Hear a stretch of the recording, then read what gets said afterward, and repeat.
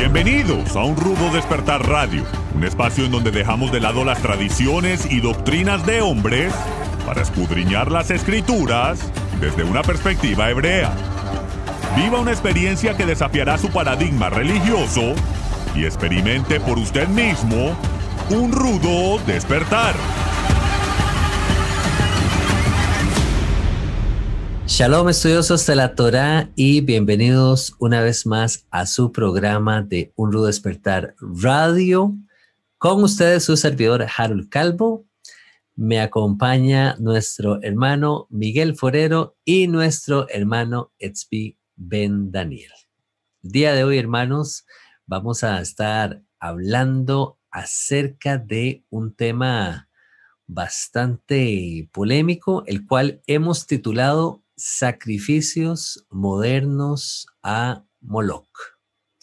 Vamos a estar hablando un poco acerca de la agenda mundial con respecto a este tema, un poco también acerca de cómo se está tratando también lo que es la depopulación. La agenda del nuevo orden mundial está totalmente ligada con la agenda Davos, lo que está sucediendo hoy en día con respecto a este caso muy famoso, muy sonado, Roe versus Wade, y cómo esto tiene una relación en torno a lo que sucedía en tiempos antiguos con el dios Moloch. Así que, hermanos, tomen nota, por favor. Les invitamos nuevamente, como lo hacemos programa a programa también, a suscribirse al club de patrocinadores, donde también estamos tratando temas muy interesantes. En este caso estamos compartiendo la parashá semanal y también compartimos blogs especiales para los miembros del club de patrocinadores. Ese era un comercial rapidito. Bienvenido, hermano Miguel. Bienvenido, hermano Etzbi. Shalom, shalom. Shalom, querido Harold, Miguel, y a todos los que nos están escuchando, un saludo grande. Y sí, un tema muy importante y muy relevante para nuestros tiempos. El clima político acá en Estados Unidos está bien caliente con respecto a eso. Es uno de los temas tal vez que más dividen a la sociedad, el tema de ser pro o estar en contra del aborto. Ya ha habido legislaciones ya en todos los países al respecto. Hay una agenda global que también me gustaría hablar de eso. No es algo que sale de la nada. Hay que estudiar el contexto histórico. Pero primero, una de las premisas que quiero decir, porque muchos se quejan de esto, generalmente los que están en oposición a nuestro punto de vista, pero dicen, si eres hombre, no puedes hablar del aborto. ¿La escucharon esa? Entonces, somos 3 hombres y no tenemos ninguna mujer en el equipo, ¿cierto? Y entonces, ¿podemos hablar del aborto o no podemos hablar del aborto? O sea, ¿qué tiene que ver? Imagínate si te dijese, tú no puedes decir que el holocausto fue algo malo porque no eres judío, no te mataron a ningún pariente, ¿sí? Tú no puedes decir que es mala que tu hijo sea homosexual porque nunca tuviste un hijo homosexual o qué sé yo. Bueno, no me quiero meter ahora en cosas todavía más calientes, solo es suficiente con lo del aborto. Pero me refiero, uno puede tener un juicio en base a una cuestión o parámetros morales y desde nuestra perspectiva también punto de vista bíblico, que consideramos también que es moral, y en relación a eso podemos tener una discusión sobre eso. O sea, no tiene nada de malo. Y bueno, lo siguiente que quiero decir, me refería un poco al contexto histórico, ¿ok? Hay una agenda que fue decretada por las Naciones Unidas. Ustedes saben cómo tienen agenda así, 2030 es la próxima, la agenda 2030. Antes era 2020, ¿sí? Siempre hacen cada 10 o 20 años ciertos puntos, ciertas viñetas que a dónde quieren llevar al mundo, y obviamente es con un fin benevolente, ¿sí? Porque son los que guardan el mundo, se creen que tienen el poder o la responsabilidad que Adán tenía en el jardín del Edén, ¿sí? Para cuidar del mundo, pero en lugar de un individuo, a manera individual, es una manera centralizada de poder, ¿sí? En donde un organismo mundial quiere decretar. Entonces, en su agenda, ellos ya tienen la provisión de que todos los países del mundo tienen que tener acceso al aborto, liberalizarlo para que se pueda llevar a cabo sin ningún riesgo para la mamá, ¿sí? Entonces, todo lo que vemos acerca de todas estas discusiones, cómo pasa al primer plano, cómo lo muestran en los periódicos, lo hablan en programas de televisión, etcétera, etcétera, viene a raíz de que esa es la discusión que las élites quieren que tengamos, porque quieren llevar al mundo, obviamente, a un lugar en donde se pueda liberalizar el aborto. Y bueno, yo le voy a pasar la palabra a Miguel también para que nos dé a manera de introducción unas palabras, pero bueno, hay muchísimas variables también acerca de por qué una persona querría hacer esto y también por qué las autoridades o las élites mundiales quieren liberalizarlo, uno de los cuales es obviamente el control poblacional. Y esto no es un secreto y esto ya sabemos que nos han dicho que somos un problema, que haya tantos de nosotros, ¿sí? Siempre el problema somos nosotros, el proletariado. Nadie de los gobernantes o las élites que están diciendo que la cantidad de gente en el mundo es un problema, se considera a ellos como un problema, ¿sí? Pero obviamente el aborto es una táctica muy buena de control poblacional que ellos han encontrado, pero le ponen la máscara de querer dar la salud reproductiva o acceso a la salud reproductiva a las mujeres. Shalom, hola querido Miguel. Shalom, Zvi, Harold y toda la audiencia. Sí, este tema siempre será muy caliente para discutir. Y yo estoy de acuerdo contigo. Pienso que una de las cosas más importantes que están buscando ahora, por lo cual están impulsando tan vehementemente este asunto, es el control de la población. Me sorprende porque digo, nunca antes había habido tantos métodos anticonceptivos disponibles como los hay ahora. Entonces resulta contradictorio o irónico, no sé cómo decirlo, que siendo que la mujer podría evitar caer en una situación de embarazo, se espere a estar en una condición tal para luego producir un aborto. Ahora, el lenguaje de esto ha cambiado, ha venido cambiando de una manera muy sutil, porque esa palabra abortar o asesinar el niño, que es en lo que realmente consiste el aborto, un aborto provocado es asesinar una vida, ha venido suavizándose cuando dicen, no, se trata es de suspender el embarazo. Entonces, bueno, eso ya no suena como tan cruel y no deja tantos culpables, ¿no? Yo suspendo una condición. Y la otra es convencer a la mujer de que ella tiene derecho a hacer lo que quiera con su cuerpo, dándole a entender que un bebé que se está formando en ella es parte de su cuerpo, y cuando realmente no es así. Este es otro ser, otra criatura que tiene otro ADN, incluido el del padre, obviamente, y que tiene vida hasta cierto punto independiente.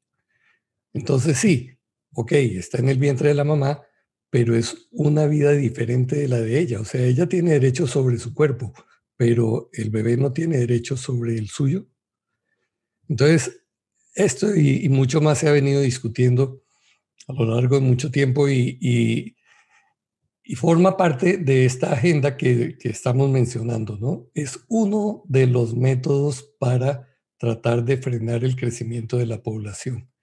Y yo creo que nosotros necesitamos estar muy conscientes de esto porque la educación que se está dando en las escuelas a nuestros hijos, a nuestros nietos, o a los niños en general, está fundamentada en todo esto. Y no sé qué tan conscientes son los padres de eso para tratar de educar ellos por delante a sus hijos al respecto, antes de que planten aquellas semillas erradas en las mentes suyas y lleguen a su casa ya con el concepto equivocado, ¿no? Cosa que va a ser muy difícil de corregir después. Es que, entonces, ¿sí? Perdón, hermano Miguel, adelante, sí. Sigue, Harold. Perdón, quería nada más añadir ahí al comentario del hermano Miguel que es alarmante esto que están mencionando ustedes, porque pensaríamos en primera instancia que se trata de un tema relativamente nuevo. Tengo un dato por acá que dice que en el año 1920 fue el año en que el aborto se legalizó por primera vez en la Unión Soviética por el socialismo marxista, bajo la dictadura de Lenin. ¿Okay? Eventualmente, ya por la década del 40, del 50, continuaron países como Japón, Canadá, Suecia y otros países de Europa Oriental que estaban bajo este mismo régimen del comunismo, empezaron a aplicar lo que es el aborto. Pero por esta misma razón fue que titulamos el programa del día de hoy Sacrificios modernos a Moloch, dando a entender que esta práctica no es algo que surge hace 100 años atrás, sino que esto es algo que venimos arrastrando desde tiempos muy, muy, muy antiguos. Y quería dar aquí una referencia rápidamente de cómo a los hijos de Israel se nos dijo en tiempos bíblicos, ¿verdad? No des hijo tuyo para ofrecerlo por fuego a Moloch. No contamines así el nombre de tu Dios, yo, Jehová. Eso está en Levítico 18:21, una de las primeras referencias que encontramos en las Escrituras con respecto al tema de ofrecer hijos a Moloch, ¿verdad? Que al día de hoy podríamos verlo como esto que mencionaba el hermano Tzvi, el hermano Miguel, de cómo las mujeres principalmente, y no estoy excluyendo aquí a los varones, pero las personas en general toman esta decisión y dicen, es mi cuerpo, voy a hacer lo que yo quiera, no como se hacía. Hoy en día un hombre puede quedar embarazado, hoy en día, no te olvides, Harold. Entonces, sí, no solo mujeres, imagínate, pues los hombres también. Imagínate por dónde hasta dónde hemos llegado, Dios mío, en esto, ¿verdad? Entonces, ya no necesariamente como en tiempos antiguos que los padres llegaban y presentaban sus hijos delante de esta imagen, delante de este ídolo, Moloch, y los sacrificaban en medio del fuego.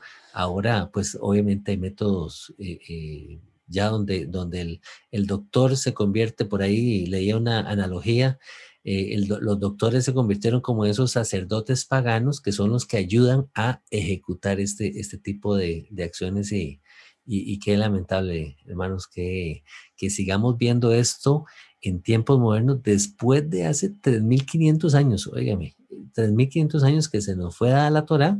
Al día de hoy seguimos viendo este tipo de acciones en medio de la humanidad. Hubiéramos pensado tal vez, bueno, después de tanto tiempo, como humanidad hemos ido evolucionando en la sociedad, hemos ido más bien mejorando, pero la verdad es que ha sucedido todo lo contrario, ¿verdad? Más bien seguimos decayendo. Hay una decadencia terrible en medio de nosotros y principalmente como tú mencionabas previo a iniciar el programa, hermano Tzvi, de cómo Estados Unidos se ha convertido en un país que va a la vanguardia en esto, ¿sí? Y lamentablemente funciona como un ejemplo para el resto de las naciones, hermano Tzvi.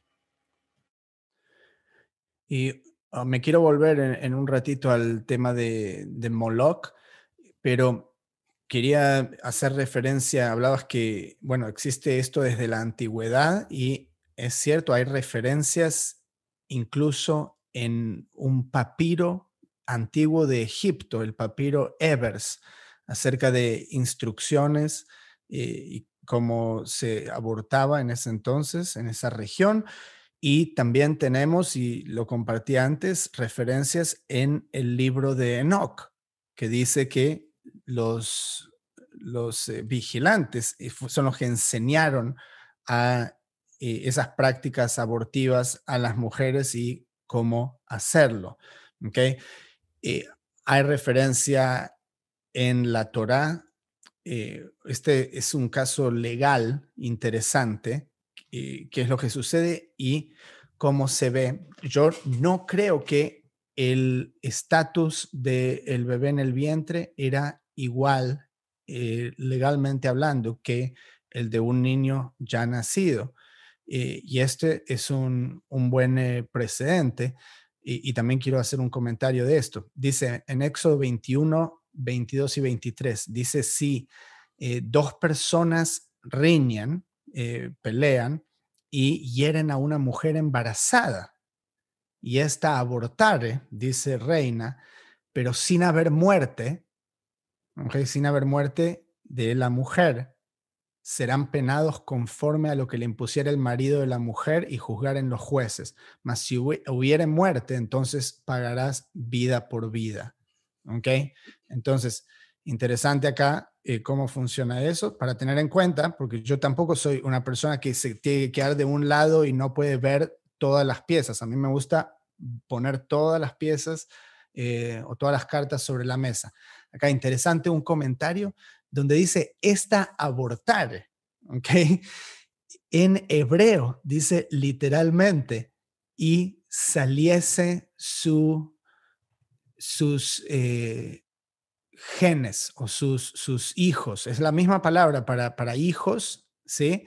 Y el adim que salen de ella, ¿ok? Es la misma palabra. Así es como se ve. O sea, no se ve como esa palabra abortar, no existe esa palabra en hebreo. Entonces, eso por un lado. Por el otro, bueno, ¿cómo está esa distinción? Ahora, desde la distinción que se hace en tiempos modernos, que se trata de deshumanizar. Se dice un feto, que es de hecho la palabra latina para un bebé, sí, pero un feto no es nuestra lengua, entonces es como si un feto es algo distinto, sí, un grupo de células, pero cuando empezás a ver las etapas de desarrollo del bebé en el vientre, te vas a dar cuenta que a las pocas semanas de concepción ya tienes un corazón que late, lo cual indica que hay vida más allá de la multiplicación celular. Y desde la perspectiva bíblica también vemos la personalización de los bebés en el vientre en muchísimos pasajes bíblicos, ¿sí?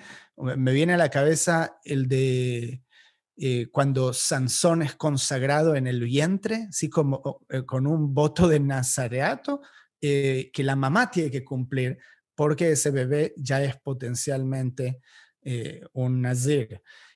Tenemos el testimonio de Jeremías, que dice que Dios le dijo que lo llamó desde el vientre materno, ¿sí?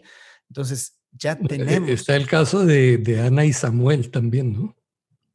Sí, y sin hablar de Juan el Bautista pateando adentro de la panza de la mamá, ¿sí? Registrado en los mismos evangelios. Entonces, interesante cómo se nos hace esta referencia.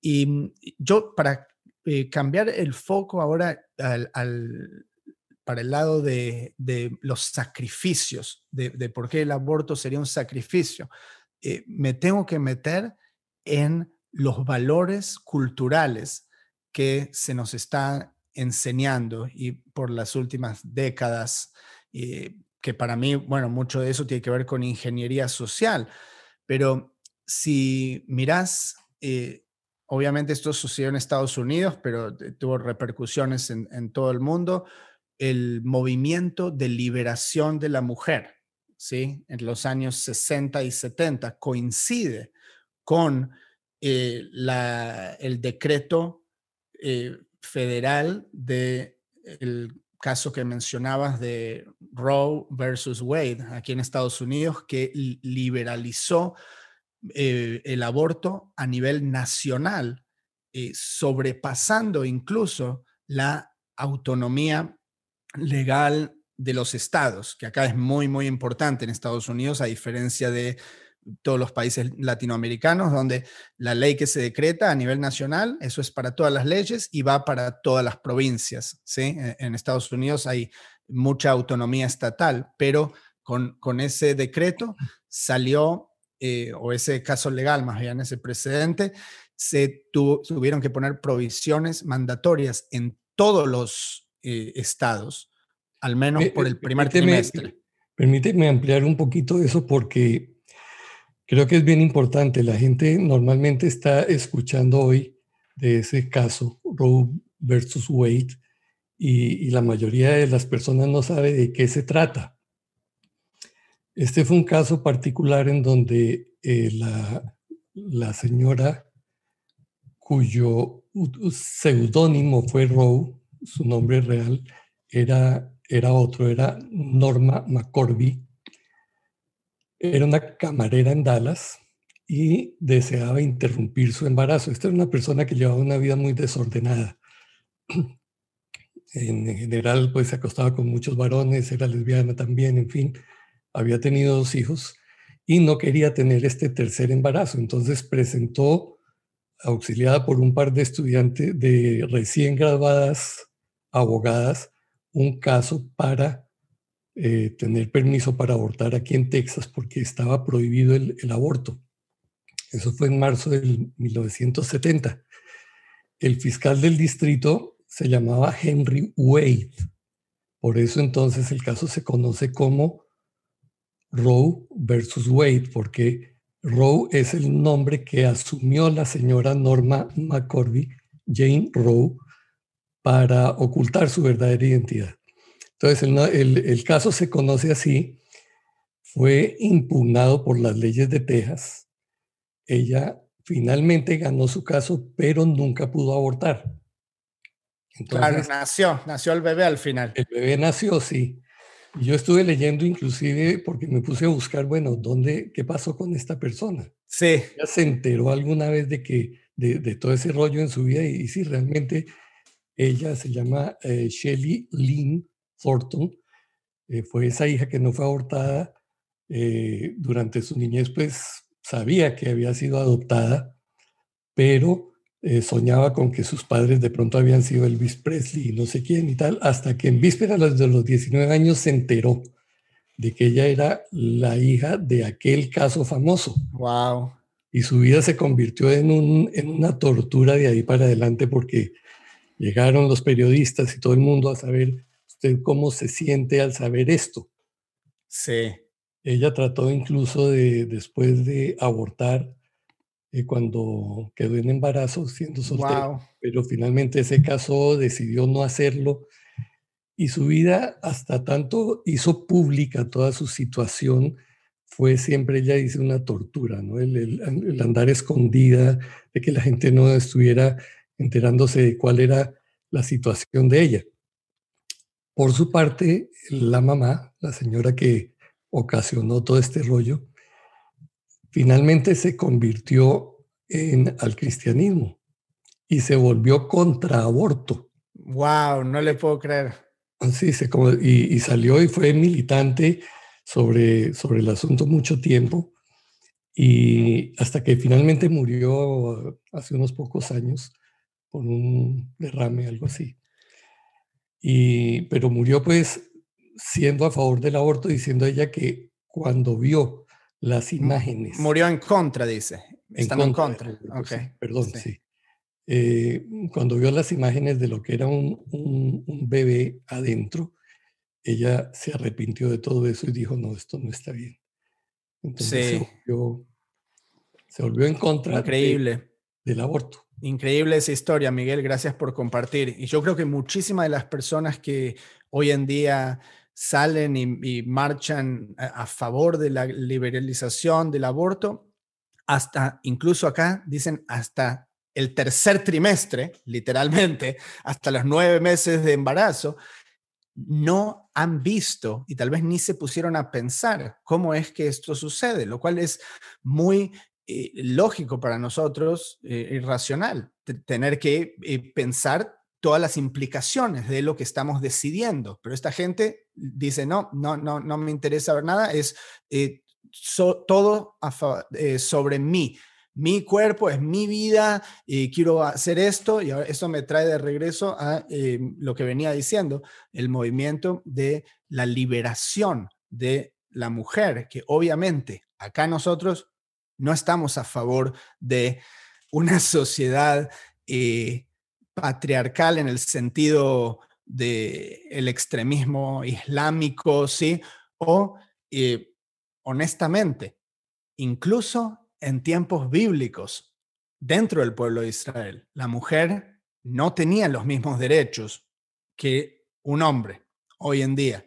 Esto está en su Biblia. No es que queremos perder adeptos a la religión de la Torá, lo que la Torá predica, pero sabemos que era cómo vivía la gente hace 3000 años en esos lugares, y hoy en día se pueden ver muchas de estas cosas, en muchos casos muchísimo más radicalizadas dentro de las sociedades islámicas. Pero con la liberación de la mujer, lo que pasó acá en Estados Unidos, primero consiguieron obviamente poder votar, el sufragio. Es importante, sí, estamos a favor de eso, pero entonces siguen. La mujer tenía un rol, ¿sí?, de tener que estar en la casa y cuidar de los niños, y no podía ir a trabajar, ¿sí?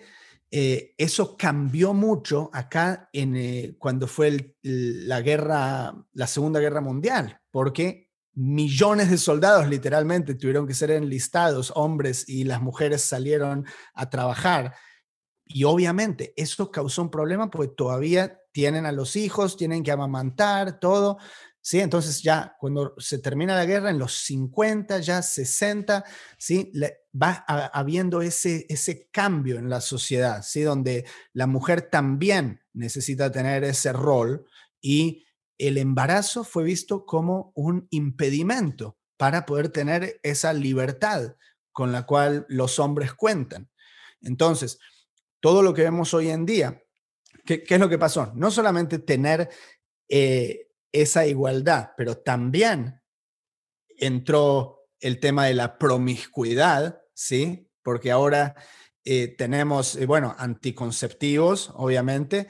También en algún momento fueron ilegales los anticonceptivos. Yo estoy a favor de los anticonceptivos, o sea, en el sentido de, no para mi familia, pero liberalizar, ¿sí? Que quiera tomar anticonceptivos y entiende los riesgos de los farmacéuticos y efectos secundarios, puede hacerlo. No me parece lo mismo que cometer un aborto, que sería terminar con la vida de una criatura.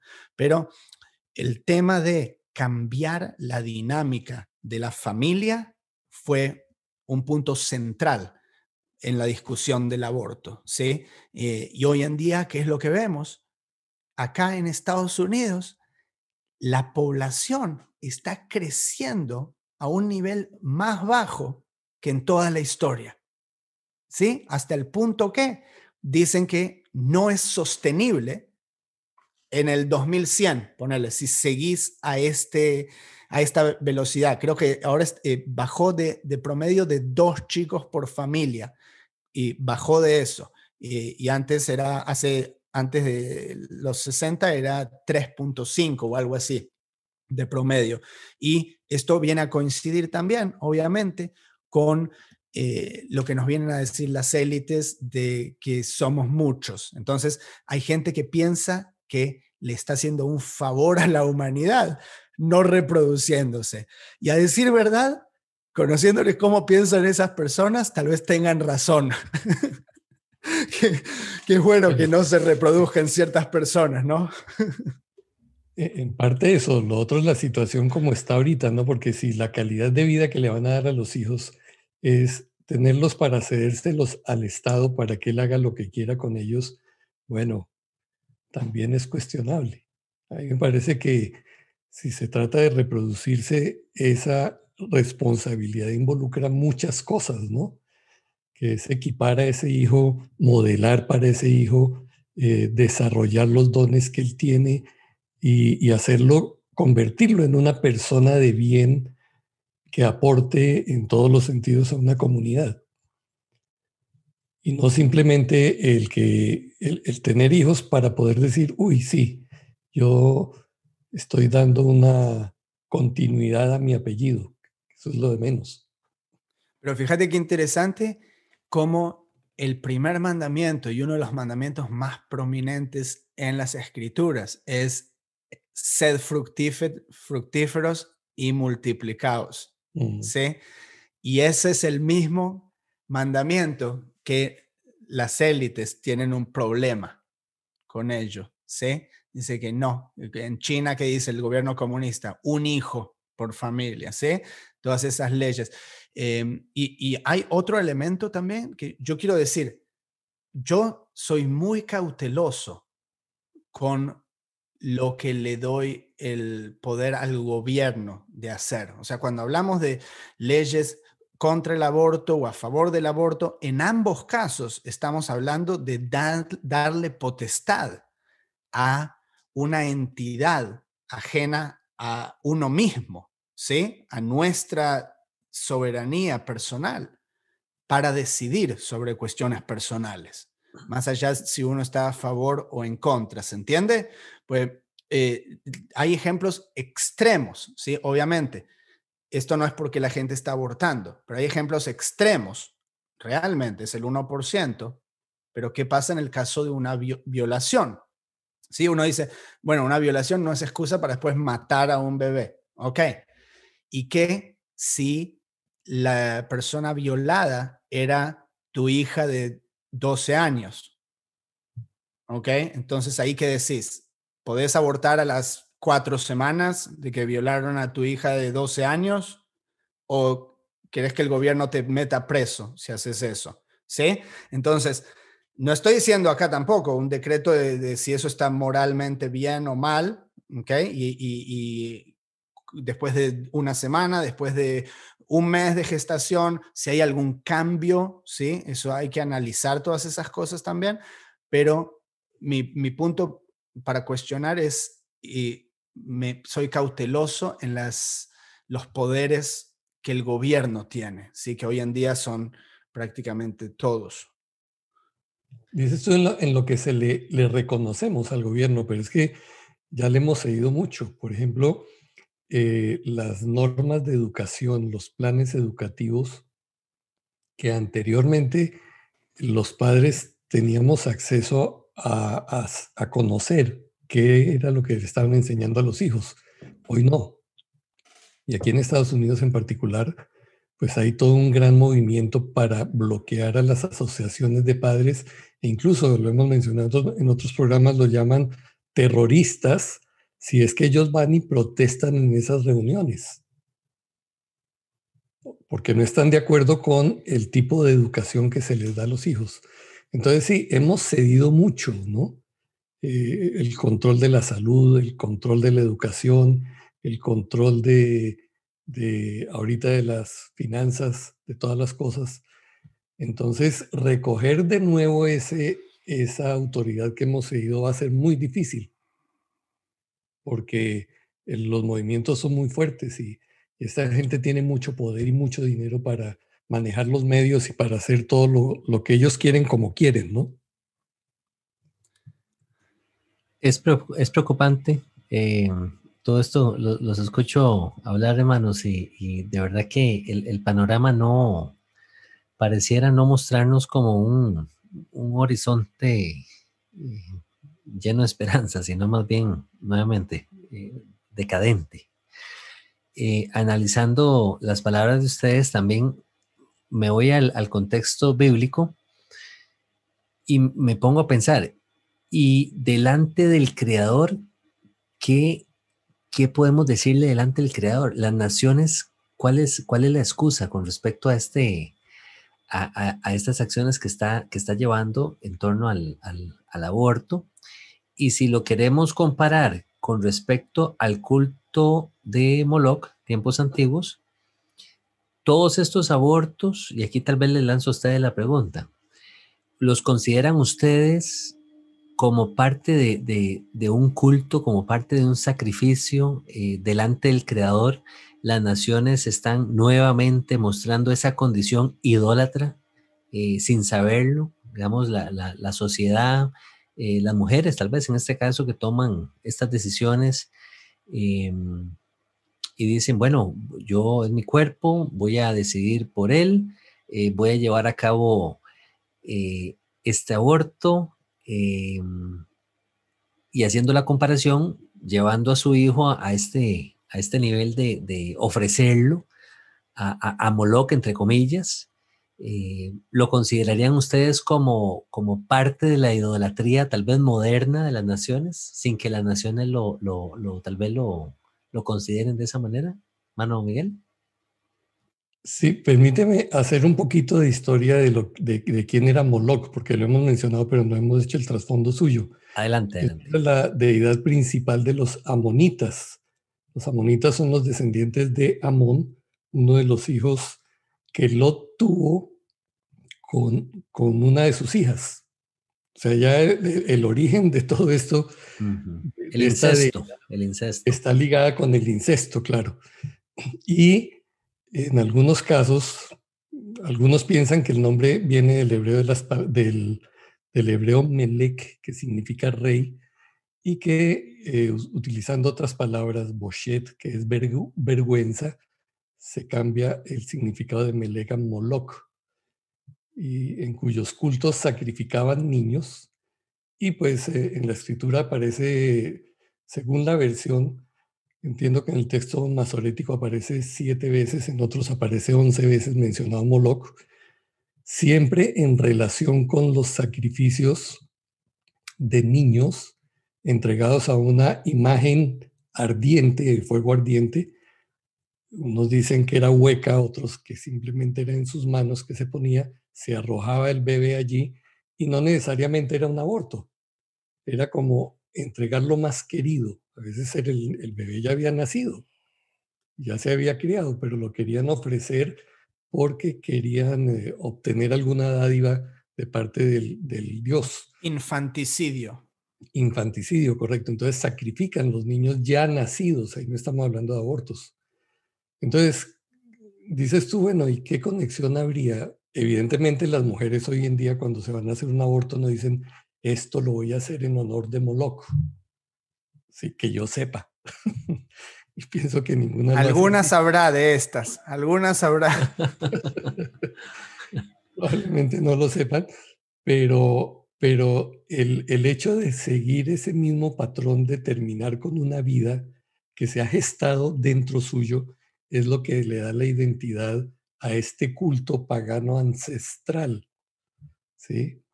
Porque es triste, pero aún el rey Salomón cayó en eso. Cierto. El rey Salomón, que construyó el templo y que todo esto, edificó un lugar alto a Quemos y estuvo allí participando y ofreciendo niños también. Entonces, mire hasta dónde puede arrastrar un movimiento, una cultura, ¿no? Y es lo que está sucediendo hoy, yo creo, disfrazado de otro lenguaje, simplemente. Así es. Para mí hay dos factores. Y primero, quiero decir, hay cosas que vemos en la antigüedad, pero uno se imagina un ídolo, ¿sí? Un ídolo de piedra o construido de algún material. Y hoy en día no vemos eso, a pesar de que sí existe también en distintos lugares, pero lo que ese ídolo está representando son en realidad lo que dice Pablo, poderes y principados, ¿sí?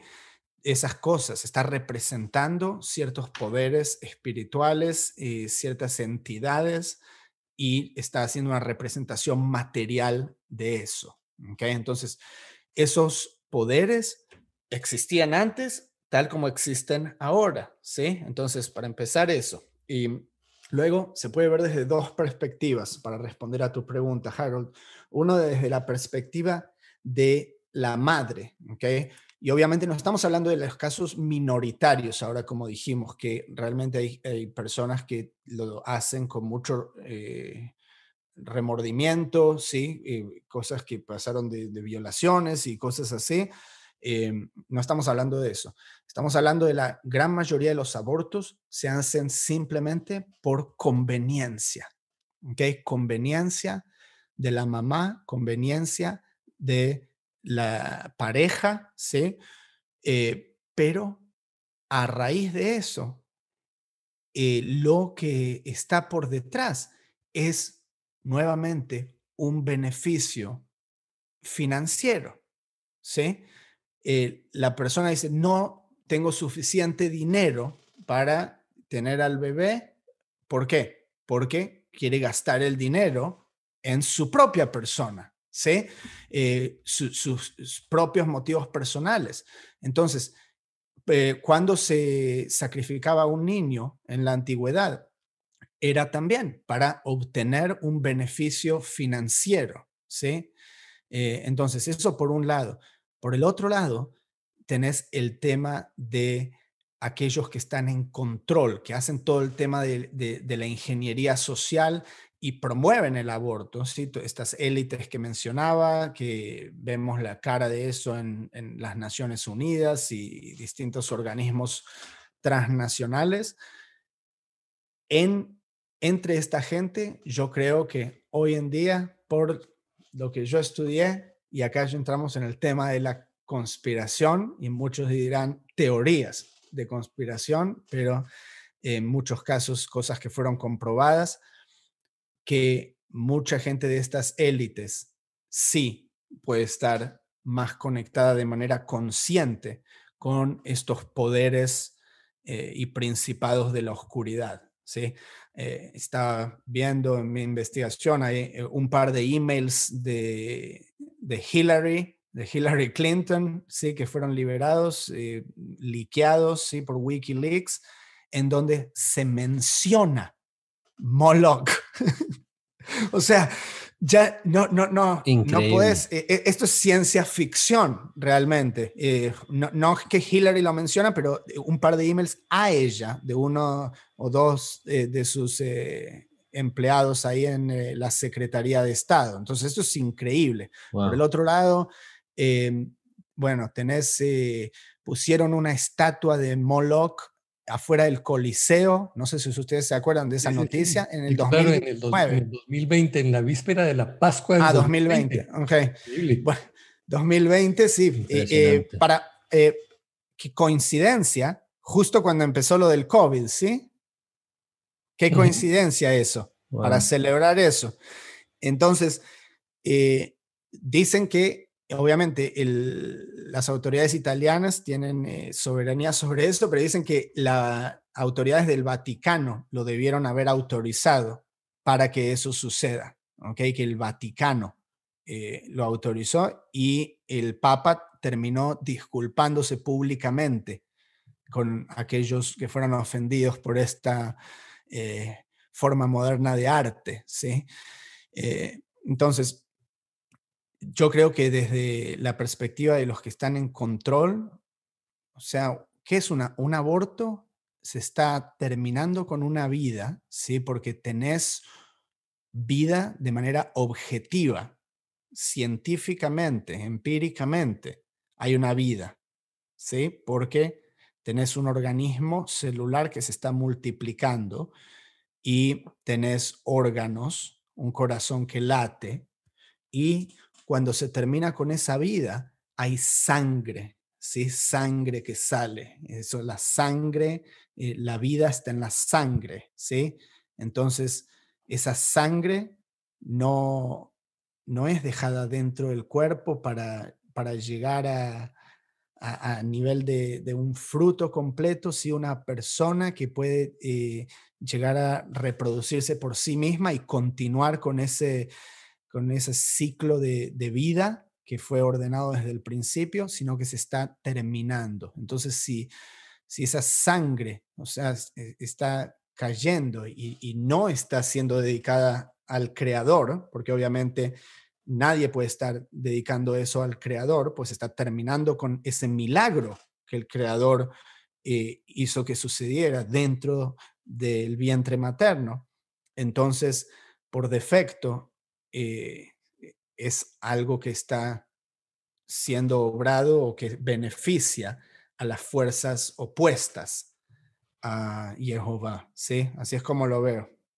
Bueno, de hecho hay una alusión directa en Levítico 20, 2 al 5, donde se habla explícitamente de este asunto, ¿no? Dice, dirás asimismo a los hijos de Israel, cualquier varón de los hijos de Israel o de los extranjeros que moran en Israel, que ofreciere alguno de sus hijos a Moloc, de seguro morirá. O sea, aquí estamos mirando que no solamente las mujeres hacían este asunto, los varones también tomaban a sus hijos e iban y los ofrecían a Moloc. Entonces ya no estamos hablando meramente del aborto, estamos hablando de tomar a su propia descendencia y ofrecerlas. Y entonces el juicio de Jehová está sobre él. Dice, yo pondré mi rostro contra tal varón, lo cortaré de entre su pueblo, por cuanto dio de sus hijos a Moloc, contaminando mi santuario y profanando mi santo nombre. Si el pueblo de la tierra cerrare sus ojos respecto de aquel varón que hubiere dado de sus hijos a Moloc para no matarle, entonces yo pondré mi rostro contra aquel varón y contra su familia, le cortaré de entre su pueblo con todos los que fornicaron en pos de él, prostituyéndose con Moloc. Y esto es lo que hacían los israelitas en el valle de los hijos de Hinnom. También está esa referencia, Gay Hinnom, que es la palabra para infierno en tiempos del segundo templo. Gehenna, ¿sí? Es Gay Hinnom, el valle de los hijos de Hinnom, el cual, si no me equivoco, fue el rey Josías, que luego profanó ese valle, dice en Segunda de Reyes 23, para que ninguno pasase a su hijo o su hija por fuego a Moloc, y lo llamaban Tofet también en ese entonces. Entonces estuvo todo el tiempo en Israel esa realidad. Me encuentro un artículo muy interesante, el cual el autor menciona cómo todo esto se convierte en una paradoja, todo esto que ustedes vienen mencionando.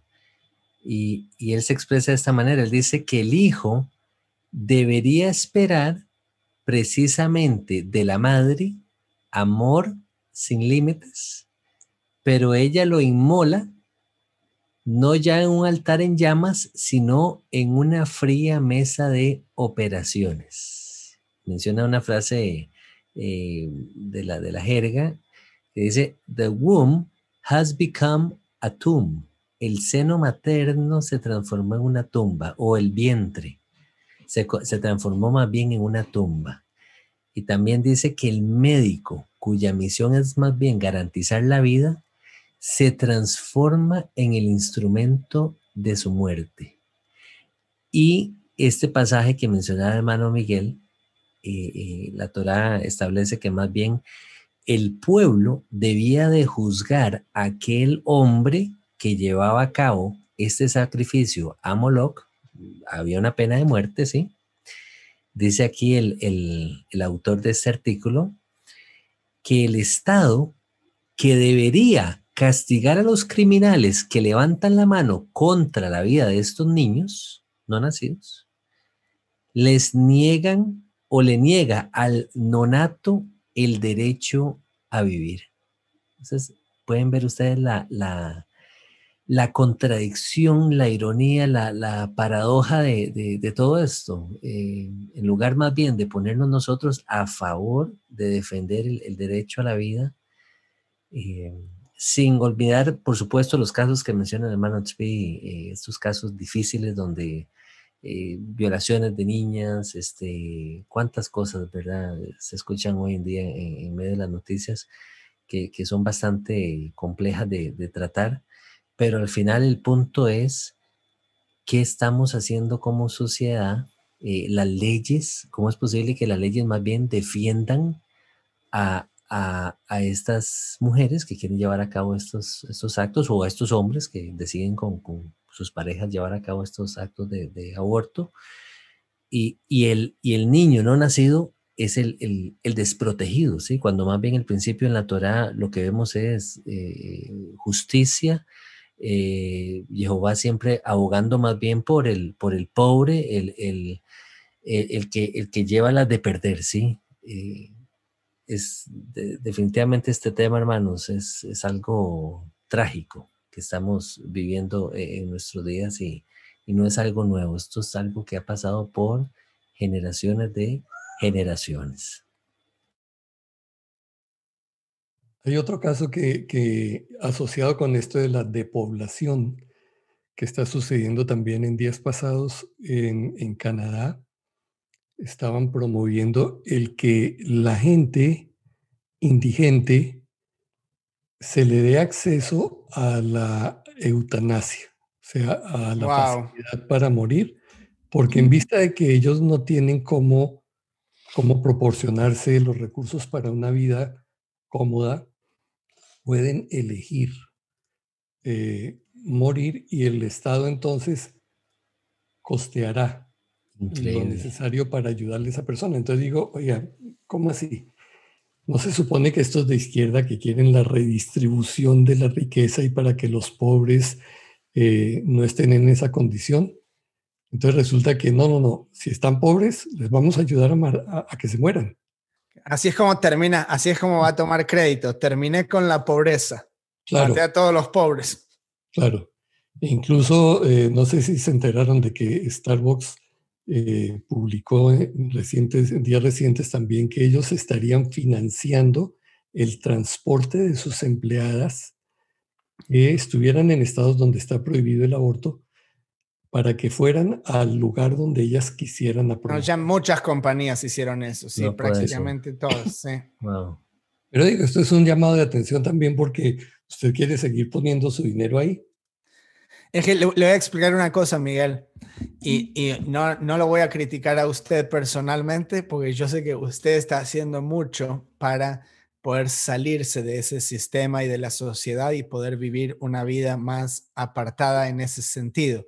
Pero para la mayoría de la gente, si realmente queremos vivir de manera consecuente con nuestros valores morales, no vamos a poder participar en el sistema económico hoy en día. Punto. Inclusive el dinero en circulación emitido por el Estado tiene sus manos manchadas de sangre. ¿Entiendes? Incluso si yo utilizo un billete de $1, yo estoy apoyando a una máquina genocida, ¿sí? Entonces, Apple, ¿sí? Todas las compañías multinacionales, Apple, McDonald's, Coca-Cola, Pepsi, Walmart, IBM, Bayer, o sea, todas o estuvieron con los nazis o tienen, esclavizan niños en África, o todas las compañías, todo eso, y mientras tanto te venden la propaganda de que las Naciones Unidas está terminando con esas cosas, ¿sí? Y esas son las compañías que tienen departamentos dedicados a la filantropía, ¿sí? Entonces es muy difícil en ese sentido, Miguel. Sí, aunque yo entiendo que cuando se hace una pronunciación explícita, abierta como esta, ya uno es más responsable de apoyar ese tipo de cosas o no. Quizás, por decir algo, exacto, sí. Walmart quizás esté participando de lo mismo, pero no sale abanderado a decir, sí, vamos a acabar con esto y con aquello. Entonces, bueno, mientras no lo digan, pues ahí estaremos comprando, por decirlo.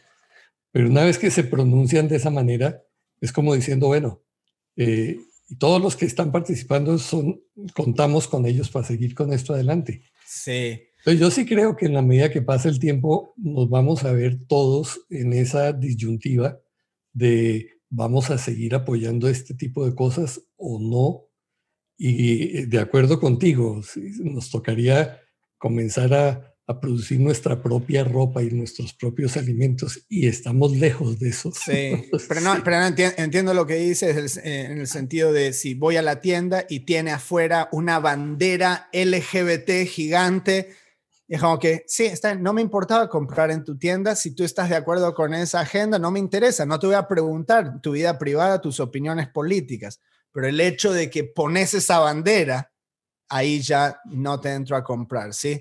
O acá Black Lives Matter, o todas esas, y de manera creciente está sucediendo acá, al menos en Estados Unidos, me imagino que también en muchísimas otras partes, que las grandes corporaciones tienen que tomar una postura política, ¿sí? Y esto se debe a que las grandes élites, ¿sí? Todas las cosas que hablan en el Foro Económico Mundial, que está sucediendo ahora mismo mientras estamos grabando este programa, y todo este tipo de élites tienen ese ranking ahora que ponen sus inversiones solo si tu corporación muestra que es inclusiva, ¿sí? Y todas estas cosas. ¿Por qué es que todas las corporaciones ahora quieren mostrar eso? No es porque ellos mismos les interesa ese tema, ¿sí? Es para mostrar algo, ¿sí? Para dar una imagen, ni siquiera para el público, es para aquellos que son los grandes compradores o los grandes inversores, ¿sí? Ellos son los que quieren ver y ellos son los que determinan este tipo de agenda. Claro, y yo pienso, ahí ya eso es sintomático de que estamos mal, estamos actuando con las prioridades equivocadas. Sí. ¿Y quiénes pagarán o pagaremos el costo de lo que significa decir no a eso? ¿Qué implicará eso? No lo sabemos, no lo podemos medir ahorita. ¿Qué éxito va a tener todo este asunto de la agenda? Hay un personaje que sacó un computador que se llama, bueno, no recuerdo el nombre ahorita, que él no es de miembro de todo este movimiento de la Organización Mundial. Ni siquiera tiene grados profesionales, pero en su experiencia se vio forzado a desarrollar un programa y ese programa analiza qué tan buenas posibilidades tiene este sistema de tener éxito, este que están implantando el 2030. Y dice, según él, dice que ese programa afirma que esto no va a suceder. No puede suceder porque hay una cantidad de variables allí. Entonces, hay gente que está de un lado pensando en que esto se hace porque se hace. Incluso ayer Schwab propuso adelantar esto del 2030 al 2027. Lo quieren recortar ya. Pero hay otros que sugieren o que piensan o que consideramos que la gente se va a despertar a tiempo, se va a levantar y va a ser capaz de frenar este asunto. ¿Cómo? Ni idea. Pero allá en Argentina hay un buen movimiento de Médicos por la Verdad y otra gente que está trabajando en diversas partes lo están haciendo. Dios está permitiendo que se levanten mentes brillantes y tipos que son capaces de argumentar contra todo esto. Bueno, estamos nosotros como protagonistas y como observadores de todo. ¿Qué vamos a hacer y qué va a pasar? Eso lo tenemos que evaluar.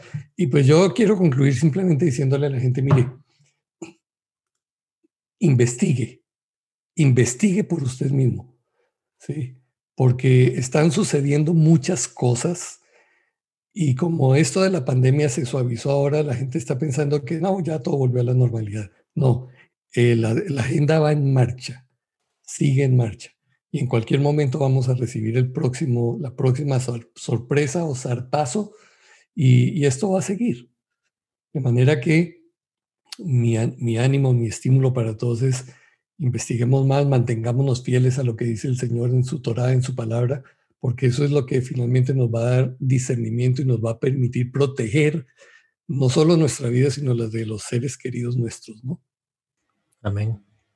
Yo quiero unirme a ese llamado que acaba de hacer el hermano Miguel, sumándole que nosotros como pueblo de Israel, haciendo un llamado a ese pueblo de Israel, a ese remanente que Jehová siempre se ha guardado. Israel fue llamado a hacer luz a las naciones. ¿Qué podemos hacer nosotros? Volvernos en arrepentimiento a Jehová, clamar por su misericordia y nunca, nunca, nunca ser parte de algo como esto que estamos hablando el día de hoy, ¿verdad? Enseñar bien a nuestros hijos, tomar las mejores decisiones y nuevamente llevar esa luz a las naciones, mostrándoles qué es lo bueno, qué es lo malo, poniendo en práctica sus mandamientos y caminando por el camino de la derecha y no por el camino de la izquierda, ejercitando esa justicia que la Torá nos llamó a poner en acción, ¿sí? Y vuelvo a citar ese pasaje que citó el hermano Miguel. Si el pueblo de la tierra cerrare sus ojos respecto de aquel varón que hubiere dado sus hijos a Moloc para no hacer justicia, ¿verdad? Entonces, yo quiero hacer ese llamado el día de hoy, hermanos, a caminar, a que caminemos en rectitud, en justicia, a llamar las cosas tales como son. Lo bueno, llamarlo bueno, y lo malo, llamarlo malo. No maquillemos las cosas, no vengamos a poner adornos y decir, bueno, es que vos sabés, y acomodar las situaciones para entonces llamar lo malo bueno y lo bueno malo. No cometamos ese error. Mano Tzvi, Mano Miguel, muchísimas gracias por expresarnos sus opiniones. El criterio de ustedes es bastante valioso.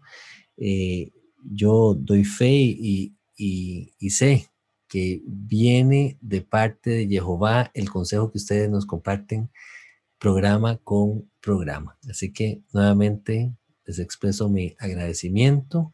De igual manera a la audiencia, con mucho respeto y con mucho cariño les traemos este programa y pues les solicitamos que lo compartan con otros porque este mensaje tiene que llegar a muchos, ojalá que a miles. Así que muchas gracias nuevamente por su tiempo, hermanos. Nos vemos hasta la próxima. Jehová les bendiga y les guarde. Shalom, shalom.